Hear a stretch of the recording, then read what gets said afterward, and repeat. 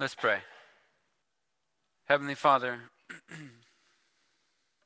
we thank you that you do not dwell in darkness, but that with you even the darkness is light. And so we pray that you would shed your light upon us. We have been a people living in darkness for a year. And we pray that you would deal graciously and mercifully with us and lead us into your light. Shed your light upon us now, that we might see clearly, we might hear clearly, we might understand truly. And may the words of my mouth and the meditations of our hearts be pleasing in your sight, O Lord, our rock and our Redeemer. Amen. Well, good morning. We are continuing our walk through the devastating poetry of Lamentations during this season of Lent. The author of this book is chronicling the experience of watching Jerusalem fall into the ruthless and pagan hands of the Babylonians. And the pictures he paints and the stories he tells are excruciating in their details and the fullness of the emotion conveyed. And in order to make the destruction of a city that is rock and clay more personal, we have seen how the author has personified the city as a weeping woman. It's much easier for us to relate to a person than a city. And so the author personified the city in order to draw us in and engage us emotionally. He did this in chapters 1 and 2, and he'll do it again in chapters 4 and 5.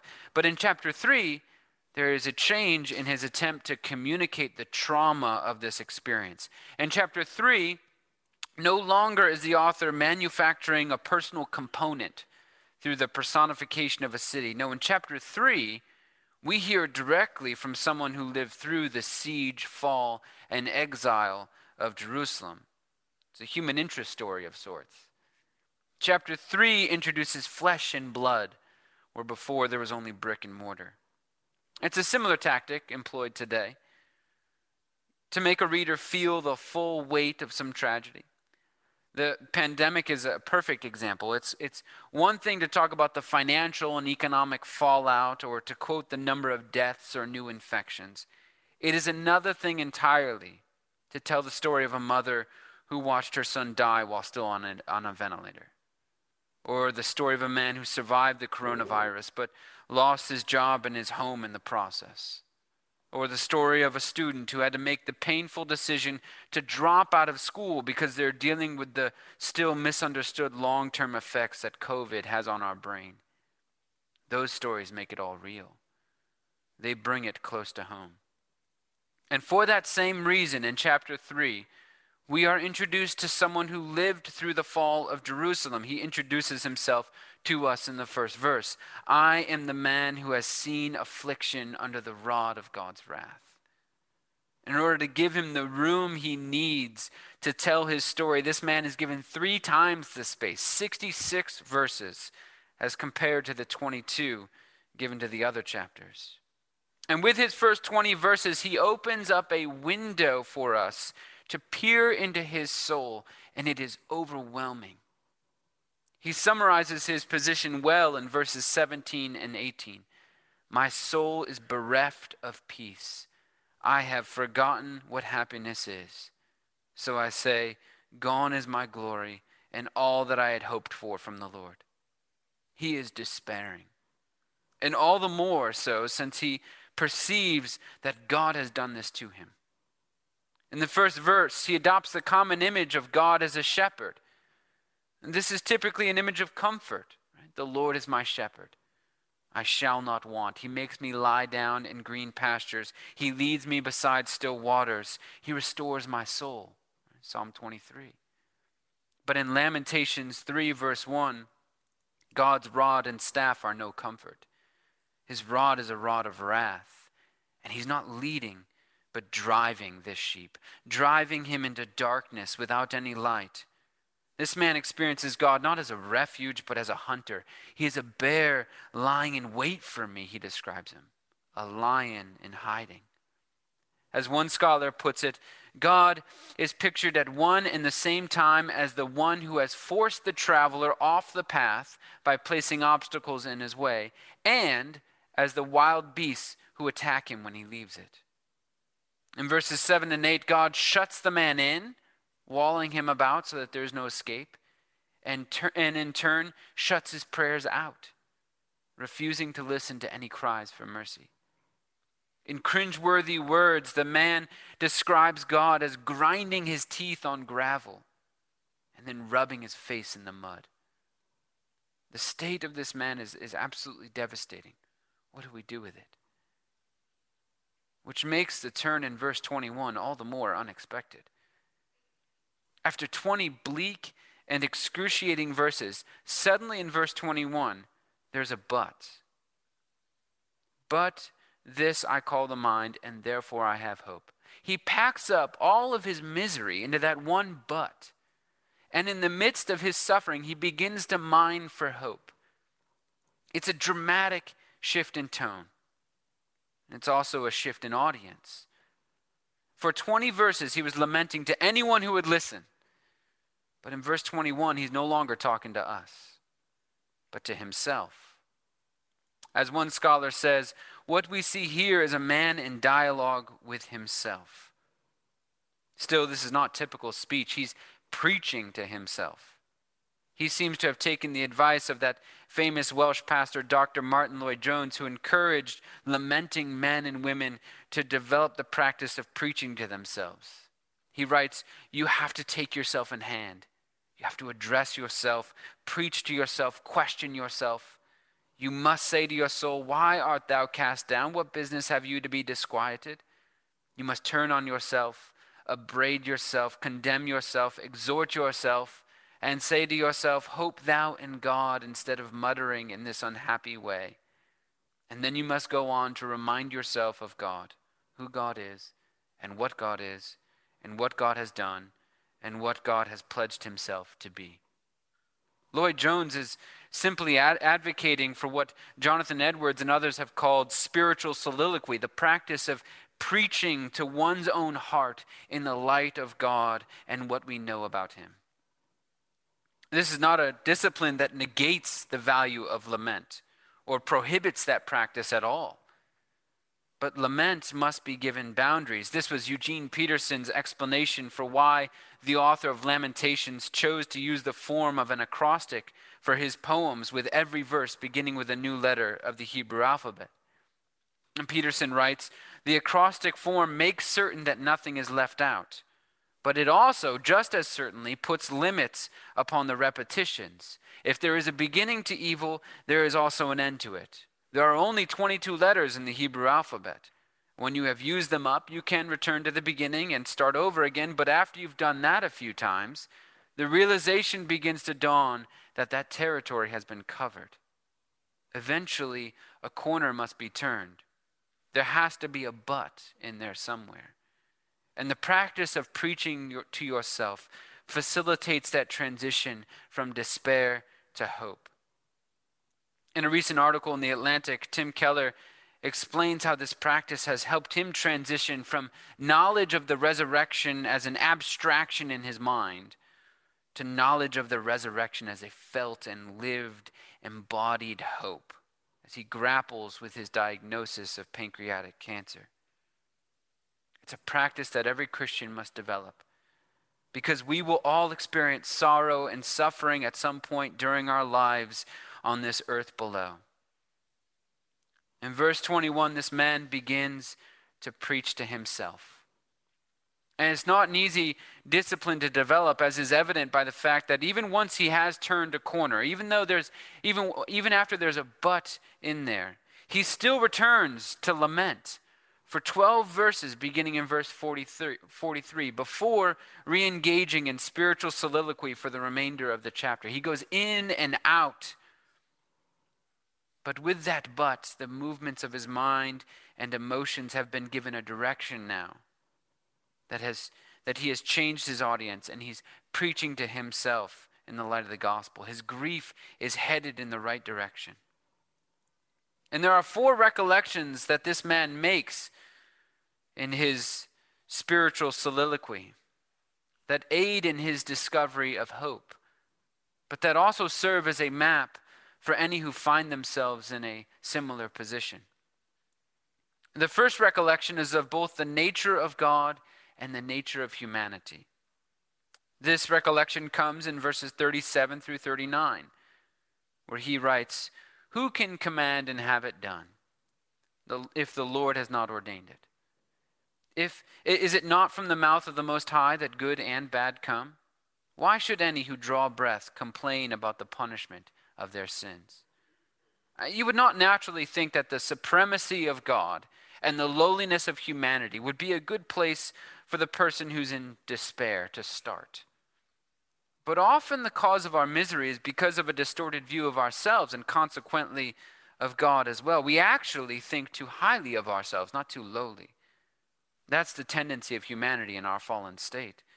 We feel entitled to something and become angry when we don't get it, or despondent when we don't get it, when God doesn't give it to us.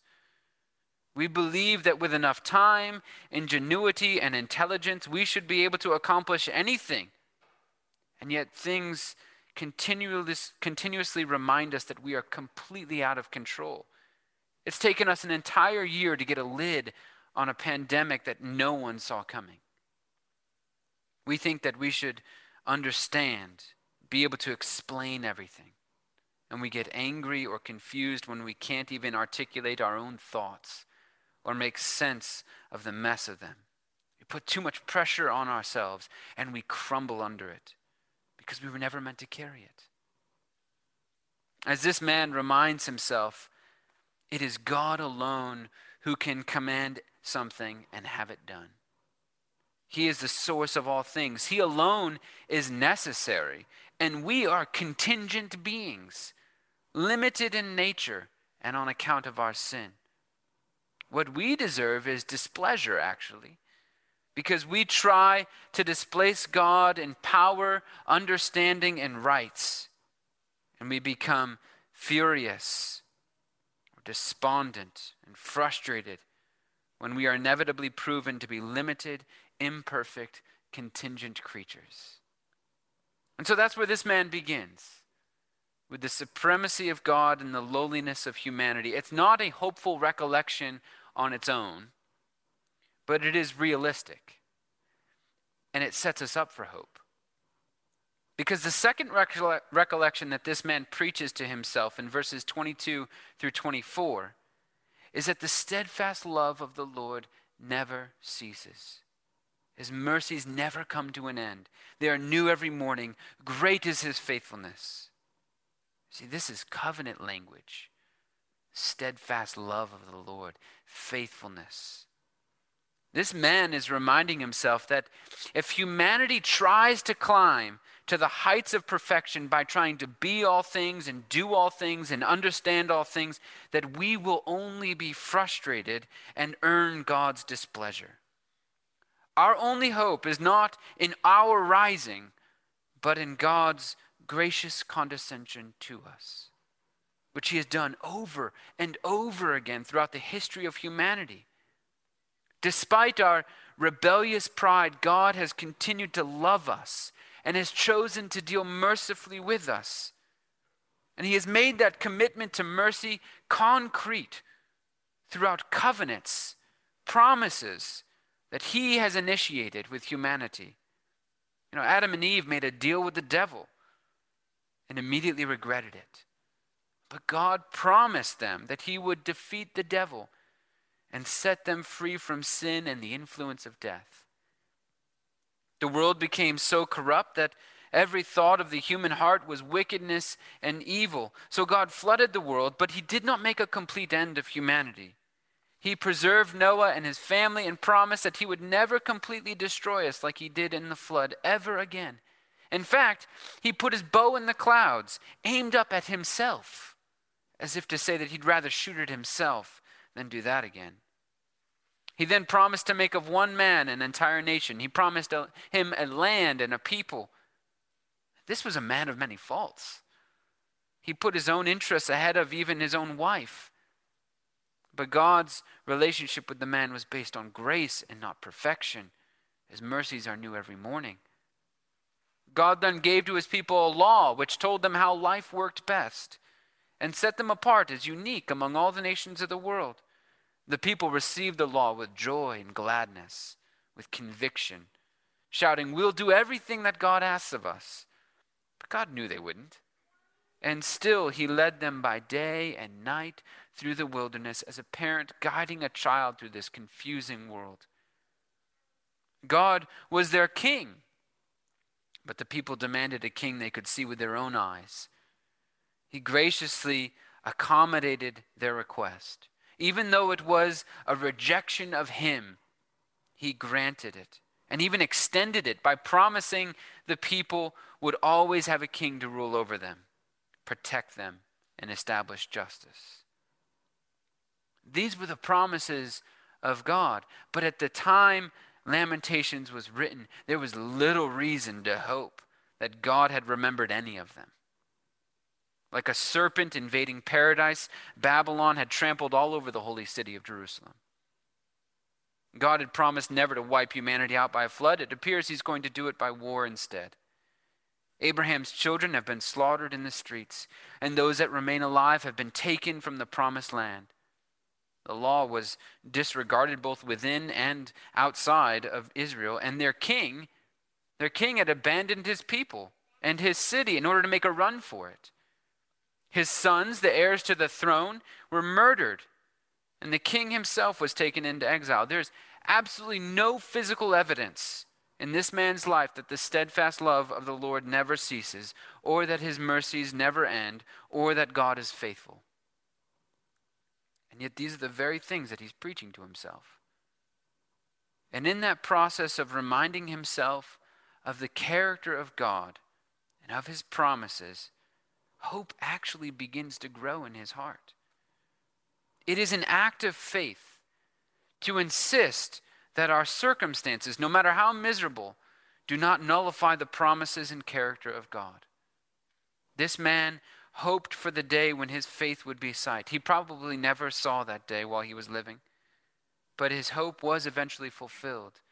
And he now rejoices with the saints in heaven that many years later, God sent his Son to fulfill all his promises.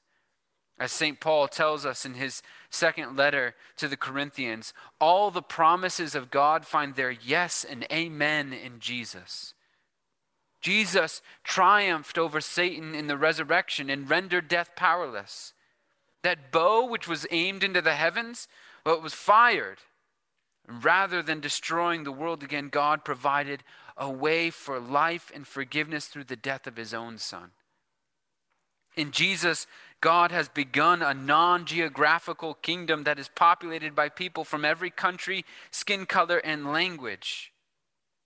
As the man reminded himself in verse 24, the Lord is my portion.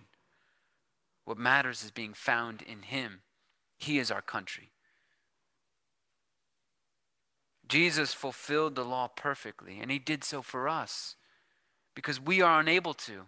And he is a king who dies for his people. He's always thinking of us and puts our interests ahead of his own. He lived in paradise, but he chose to descend to hell so that we could join him in paradise. This man didn't know it, but he was hoping for Jesus. Jesus fulfilled this man's hope and gave us new reason to hope as well. In Jesus, we have learned that we are saved by grace. It is his perfection that saves us and not our own. We must simply love him and live for him with a joy that is motivated by his love for us. And although we do not see him now, he has promised that he will come back for us and deliver us from these sinful minds and broken bodies and corrupt and unjust earth by giving us new ones. He'll make all things new. And the story for those who are found in Jesus Christ ends with rest, eternal peace. This is the hope we cling to when everything else seems to be crumbling and full of fear and uncertainty. And this realization, therefore, transforms the way we experience suffering and disappointment in this world. And this is the third recollection that this man preaches to himself. Everything is an opportunity to draw nearer to God. Everything is cause for repentance, even when the cause of your misery is not sin. For that's all that matters, that you be found in Jesus Christ when he returns. This man goes so far as to call what he is experiencing good in verse 27. Good? How can he call it good? Whatever it is you are experiencing, it is good if you view it as an opportunity to be reminded of God's supremacy, of your lowliness, his faithfulness, and that God exalts the lowly. Jesus, the half-brother of Jesus, encouraged Christians to count it all joy, my brothers, he says, when you meet trials of various kinds. Count it all joy? Why should we do that? Well, he tells you, because there is opportunity latent in all trials. In his words, the testing of your faith produces steadfastness, and let steadfastness have its full effect, that you may be perfect and complete, lacking in nothing. Trial leads to perfection. That's certainly one outcome. It's not the guaranteed one, though. And so James tells us how to greet trials and temptations in order to ensure that outcome when they come to us. Submit yourselves to God, he says. Resist the devil, and he will flee from you. Draw near to God, and he will draw near to you. Cleanse your hands, you sinners, and purify your hearts, you double-minded. Be wretched and mourn and weep. Let your laughter be turned to mourning and your joy to gloom. Humble yourselves before God, and he will exalt you. James is advising intentional, desperate, humble, faithful, penitent pursuit of Jesus in the midst of experiences that threaten our faith, even if we are innocent in the matter. Because God exalts the lowly and humble. It's the same call that goes out in verses 40 and 41 of Lamentations 3. Let us test our ways and return to the Lord. Let us lift up our hearts and hands to God in heaven. You see, everything is an opportunity to repent and draw nearer to God. But the fourth and final recollection that this man preaches is that he can't do this alone. Notice that he does not say, I will test my ways, or I will lift up my heart and hands to God, but let us do all these things. The Christian life was never intended to be lived alone. That's what's made this pandemic particularly difficult on the life of faith. But even when we are not scattered by a pandemic, we must recognize, in order to push back against it, that we live in a highly individualized culture where we avoid at all costs being indebted to someone else. We'd rather have Instacart deliver our groceries than be indebted to the Edwards family or any other family in the church because they grocery shop for us while we're in quarantine. We'd rather suffer in silence than burden anyone with the knowledge of our pain. But the words of this scholar are a rebuke and encouragement that we all need to hear. The person who through stubbornness or piety insists on grieving privately not only depersonalizes himself or herself, but robs the community of participation in what necessarily expands its distinctiveness as a human community as over against the mob. We are brothers and sisters, not merely a gathering of individuals with enough commonality that it makes sense for us to meet weekly and sing together. The practice of spiritual soliloquy, preaching to yourself, is a practice every Christian must develop, but none of us should ever have to do it alone. Instead, whenever we recollect the supremacy of God, there should be a collective amen. When we recollect the lowliness of humanity, there should be an audible amen. When we recall his faithfulness and grace, his promises, there should be a resounding amen. And when we remember that God exalts the lowly, we should all join our voices and shout amen. Amen, amen, amen. In the name of the Father, and of the Son, and of the Holy Spirit. Amen.